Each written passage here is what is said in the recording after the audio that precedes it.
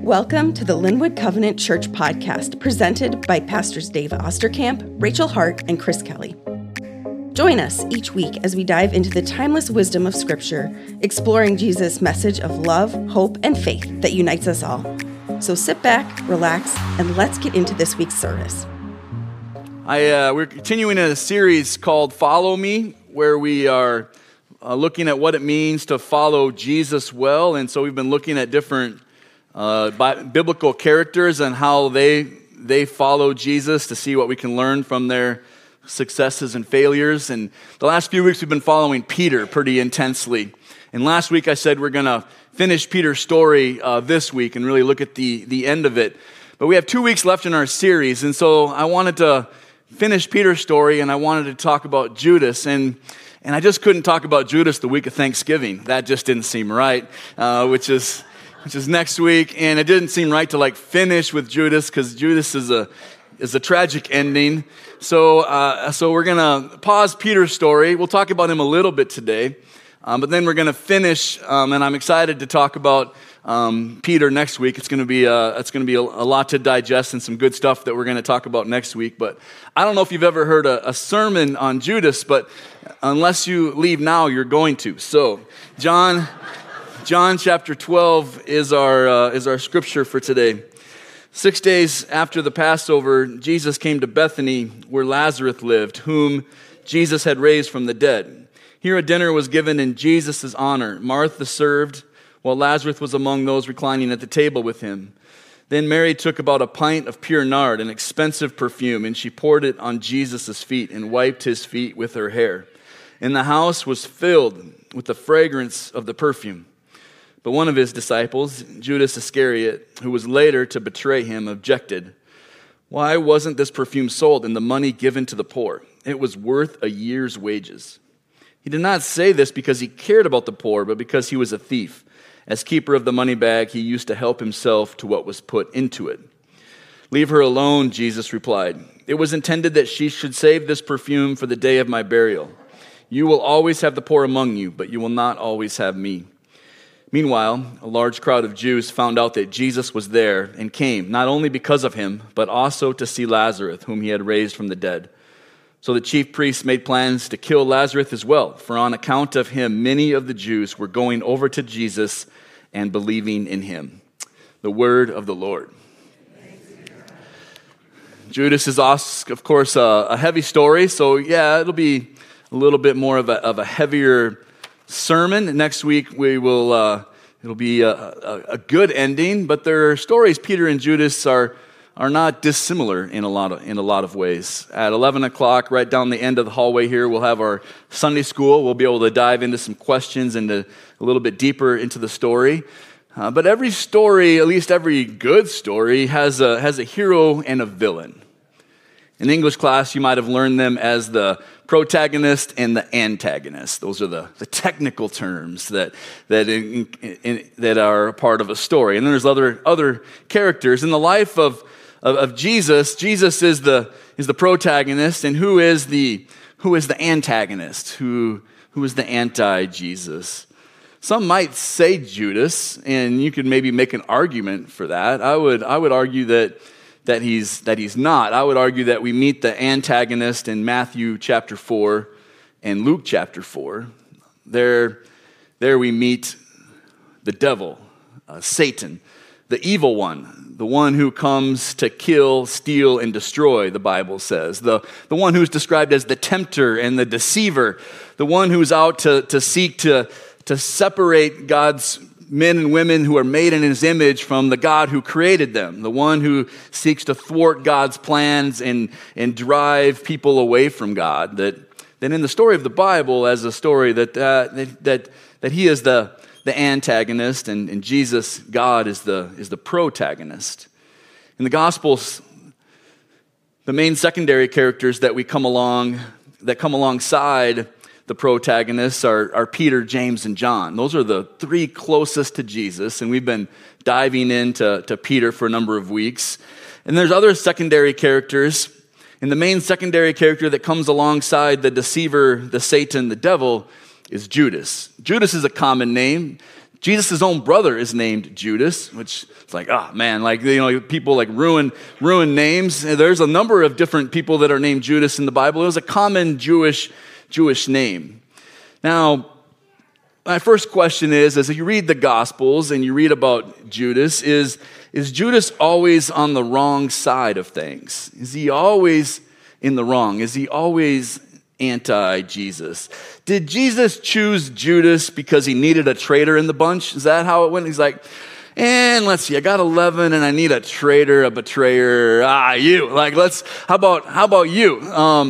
I would submit no. That's not why Judas was picked. I would argue that Judas had the potential to be one of the 12 men who would lead Jesus' church in spreading the gospel of good news, that there's forgiveness and new life and a fresh start to be found in Jesus. That Judas was to be one that was to spread the good news that the King of Kings and the Lord of Lords has made a way for you and I to have a place at his table. Jesus called Judas just as he called Peter and Andrew and James and John and Philip and Bartholomew and Thomas and Matthew and the other James and Thaddeus and Simon. And this group traveled and followed Jesus. They were discovering who he is and what his mission was. And as this group traveled, they needed to eat and they needed to find lodging and they needed to buy shoes every once in a while. They needed to do things that you and I need to do. And in Luke 8, Luke tells us that a number of women were helping to support this group, that all those things cost money, just like it costs money for you and I. And there were a number of women that were supporting this group. We can suppose that there were many others. Jesus had quite a movement over time, but Luke 8 highlights these women that were supporting this ministry. And the hope for a lot of people for this group of 12 that grew to 70, that grew to more than that, was that one day, most of them were hoping that Jesus would send the Romans back to Rome, that we would have some freedom in our country and not have Romans occupying our nation and making us pay crazy amounts of tax and all of those things. And so you can imagine as this group is formed, they start to realize we're getting money in and who is going to be the treasurer? Like someone's got to organize this and keep track of it. So the Bible doesn't tell us how this went down, so we just got to kind of imagine it, that they're around a fire and they're figuring this out, and they're saying, well, okay, we need somebody to keep track of this. And it's safe to assume that Judas was probably good with money, that maybe the disciples knew this, that, oh, wow, Judas, you got that accounting mind, you're very detailed, like you'd probably be good at this. Maybe Judas volunteered and said, I'll do it, I like that job. Maybe they were just making sure that Matthew didn't get the job, right? Matthew was a tax collector who was notoriously a thief, and the Jewish people felt like they were always stealing from them. So they were probably like, if Matthew volunteered, they probably said, no, you are not going to be the treasurer. We're going to find somebody else. And however it went down that night around the fire, or whenever it was, Judas was chosen. We don't know if Judas started stealing money right away.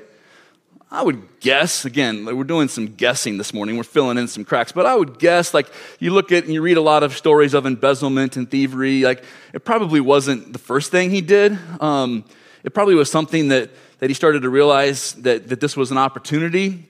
That's my guess. He might have started stealing right away, but not necessarily. It might have been a year in, a year and a half in.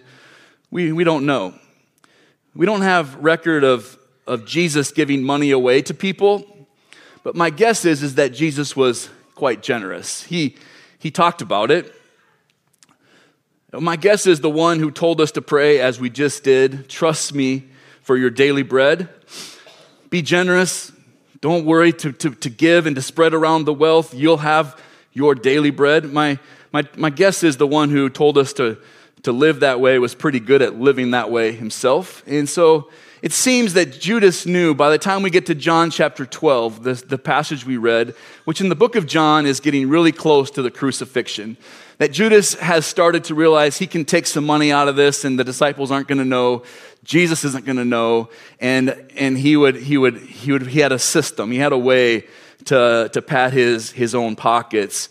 And he knew that Jesus priority was the poor. Judas knew that. It's pretty clear he knew that. And so in this John chapter 12, when this woman comes and she starts to pour this oil and this perfume over Jesus, which was quite expensive, Judas seemed to be dying a few deaths inside. Like he was just seeing the dollar signs. Oh, geez, that's so much money. And it's just going on Jesus, and it seems to be just grating on him. He's thinking about what, if that came into the purse, how much he could siphon off of that without anybody noticing, but he can't say that. He has to make up some reason why this isn't good, and he says, "Well, you love the poor. If you love the poor, this money could really bless a lot of poor people." And Judas says that not because he loves the poor, as John records. In hindsight, they've discovered what Judas loved was money. And Judas' interest in money had gotten in the way of his relationship with Jesus. Judas had to decide at some point, as he was good with money, but then money started to prioritize his life, he had to decide, am I going to follow the way of Jesus, or am I going to follow the way of Judas? What he didn't know is that he was in the process, like all of us enter in the process of being deceived, of being led astray, to being led the wrong way. And Judas had to decide, am I going to follow the way of Jesus or the way of Judas? The way of Jesus is to be good with money so you can bless others in need, and the way of Judas or the way of the evil one is to be good with money so you can hoard it and bless yourself. And that's the path that slowly over time Judas chose. He gets sucked into the way of Satan.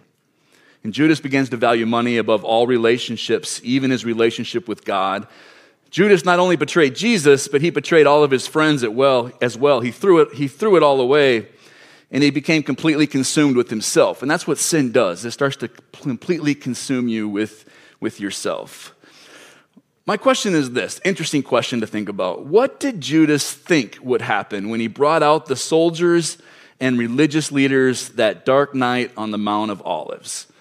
What do you think Judas thought was going to happen? Did Judas think that Jesus was going to be captured and killed? It seems like if you read the end of the story, that's not what he thought would happen. Now, we don't know for sure. So I always want to be clear when we're reading the scriptures and trying to connect the dots. But I'll make my argument while I don't think he thought that was going to happen. The end of the story would argue, I think, that Jesus' capture and crucifixion was a surprise. So I'll give you 3 ideas to chew on and think about. You think about what happened. One idea is that Judas had seen people try to capture Jesus over and over and over. And if you read the Gospels, it just never worked. It simply didn't work. In Luke chapter 4, at the beginning of Jesus' ministry, it says in Luke 4 that a crowd wanted to throw Jesus off a cliff. And Jesus walked right past them and went on his way. That's what Luke records it. I'd love to see how that went down, right? But Jesus seemed confidently like, nah, y'all ain't doing that. I'm going on my way. Judas would have likely taken that in. And in Matthew 12 and Mark 2 and Luke 6, it records that they were discussing how to kill Jesus. And as you read the Gospels, it seemed like everyone knew it, that the religious leaders wanted to end Jesus' life. In John 7, John records, some wanted to seize Jesus, but no one laid a hand on him. It wasn't his time. In John chapter 8, the next chapter, John records that they picked up stones to stone him, and he passes through the mob. So they pick up stones, and they're ready, but something keeps them from hurling the stones. Jesus, seems to be this untouchable person. And then in John 10, John records, so 7, 8, 10, John 10 records, and again they tried to seize him, but he escaped their grasp. Again, how did that go down? Was he like a football player juking and jiving?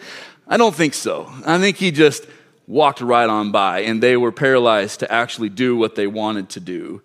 So maybe Judas just thought, I'm done with this group. They keep wasting money and giving it away. Jesus keeps talking about a new kingdom, but nothing's happening. I'll get 30 pieces of silver, about 4 months' wages. That's not a lot of money, but it's nothing to shake your head at either.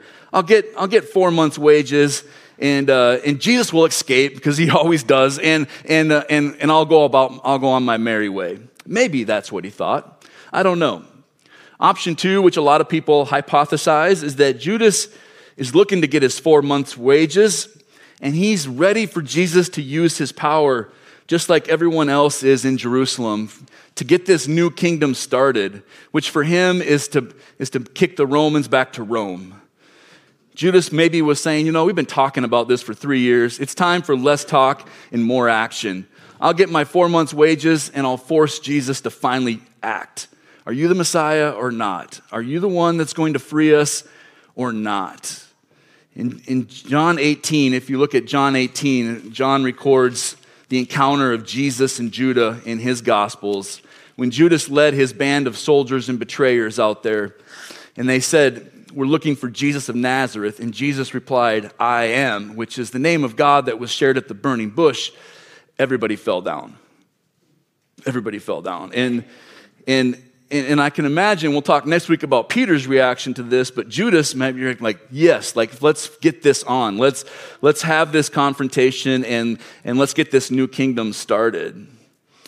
And maybe Judas expected Jesus, maybe he thought, okay, it's time to get revenge on this empire who's extorting and executing and abusing us. Let's get this started, Jesus, and I know how to force your hand. Maybe that's what he was thinking. I just don't think that at the end, Judas expected Jesus to be handcuffed, tortured, beaten, and crucified.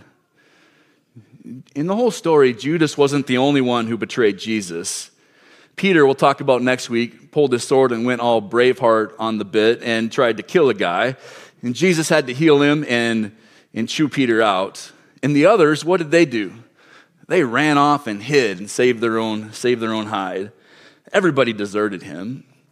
Matthew 27 records what happens to Judas. It says in Matthew 27, if you turn there, we see the crucifixion hadn't quite happened yet, I don't believe, but Jesus was captured.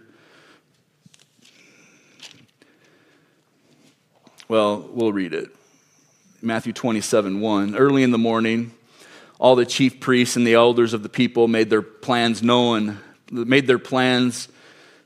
how to have Jesus executed. So they bound him and led him away and handed him over to Pilate, the governor. So he's captured, he's cuffed, he's in custody. And when Judas, who had betrayed him, saw that Jesus was condemned, he was seized with remorse and returned the 30 pieces of silver, returned the 4 months' wages to the chief priests and the elders. "I have sinned," he said, "for I have betrayed innocent blood." "What is that to us?" they replied. "That's your responsibility." So Judas threw the money into the temple and left, and then he went away and hanged himself. He ended his life.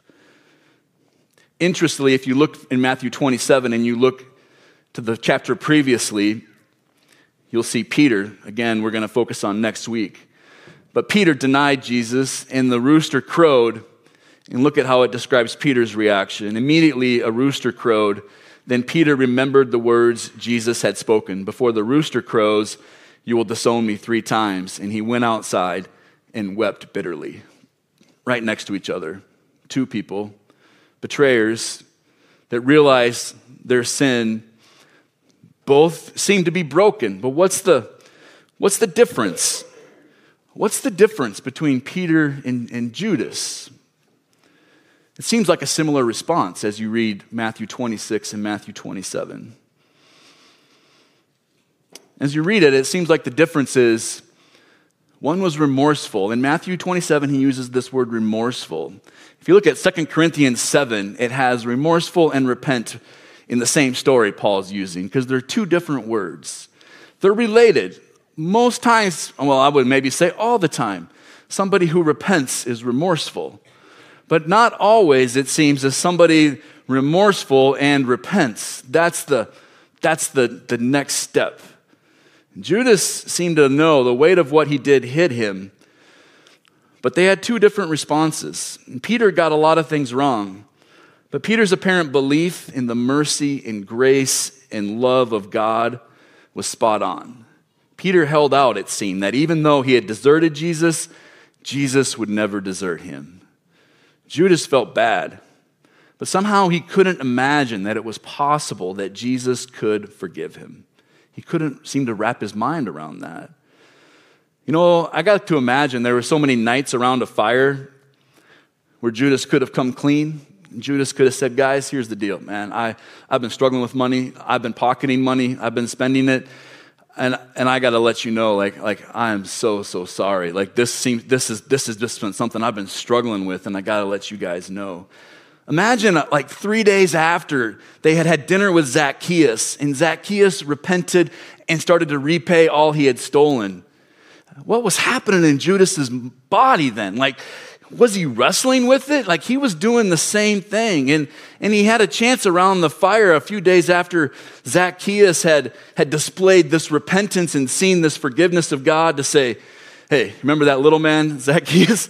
I'm a lot like him. Like, man, I've been doing the same thing. And I just got to tell you guys, like, I've been struggling with this. I need forgiveness. And he didn't do it. He kept his sin in the dark.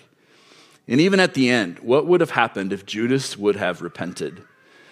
Would not the God who asked forgiveness for the Roman soldier who was nailing him to the cross would have had forgiveness in his heart for Judas as well? And Judas kept everything in the dark. And tragically, he never found the light. And it begs the question for us, do we believe there is grace and mercy and forgiveness for us? It's the great lie that there's not, that what we've done is too bad. We've deserted, we've betrayed, we've hated, whatever we've done is too bad, and there's not grace and mercy for us. Next week, we're going to celebrate the good news as we see in Peter's life, the breakfast at the beach. But this week, I want us to sit and think about Judas that just didn't have the courage and didn't have the belief that God could actually forgive him. Some of us are there. If you read John 13, before this all went down, Jesus offered Judas a piece of bread and called him friend. Did he mean that? I think so. Before that, Jesus washed his feet. Judas just couldn't believe that there was enough grace and mercy for him. And our question is, do you believe there's enough grace and mercy for you? Because the good news is, whatever your history is, whatever is there is. There simply is. You can't argue with the faults of the characters of the Bible that ended up writing the Bible, that God is screaming, whatever your history is, there's enough grace and mercy and forgiveness for you. And it's time to bring the sin and the darkness in your life into the light. That's what Judas never had the courage to do. And we know it takes courage. It takes courage to let God, to just be honest with God. Say, God, here's the deal. You and I both know this is going on, and I need forgiveness. That takes courage. And it takes immense courage to come up to the people in your life like Judas needed to the disciples and say, guys, the money that's been given to us, I've been stealing some of it. But if he would have done that and around a fire, Jesus would have led those 11 men to embrace him and to forgive him and to say, Judas, let's start fresh. Give that money sack to Matthew. He's actually better at it. Let him handle it. And let's do this. And so as we enter Thanksgiving and Christmas, let's have the courage and let's have the faith to know that Jesus is ready to forgive and to give you a fresh start. Maybe there's parts of your life that you've just been hiding for a long time, even as you follow Jesus, and it's just time to say, no, I know I need to let this go. I know I need to bring this to light. I know I need to write my kids or my parents or whoever it is and just say, yeah, I know that I've been doing this. We all know it, but I need to name it and I need to ask for forgiveness. Tragically, Judas never had the courage to do that. May you and I have the courage to follow Peter and the other 10 and end up on the beach with the King of Kings and the Lord of Lords, realizing that there's grace, there's mercy, there's forgiveness for all who seek it. Let's pray together. Lord God, as we kind of sit in the heaviness of this story, we know that there's always a next level for us in our faith. There's always something that we're kind of keeping from you. So as we sing this last song, may we have the courage to face the mirror and even just to know in our own lives what it is that we maybe need to let go of, what it is we need to trust you with. Maybe the people in our lives that we're maybe sorry, but we haven't really voiced it, that we maybe need to do that. Whatever it is, each of us have our own journey. God, help us to have the courage to know that we can bring it to you, and that you seek to transform us, and you also will love us. That you're not gonna kick us out. What you love is for your people to repent and to trust you and to seek after you. And so, as we sing this last song, help us to remember that your mercy is always more. And we pray this in Jesus' name. Amen. Thank you for listening. We hope today's message inspired you to dig deeper into your own relationship with Christ and apply his words to your world. If you liked today's message, feel free to check out Linwood Covenant's other podcasts, including past sermons. If you're looking for something to binge beginning to end, check out First Word, our first podcast series that guides listeners through the book of Mark. You can find all of these wherever podcasts are available. You're also welcome to join us for our full worship service, which streams on YouTube every Sunday morning at 9:30 Central Time. We'll see you next week. And remember, come what may, nothing will separate you from the love of Christ.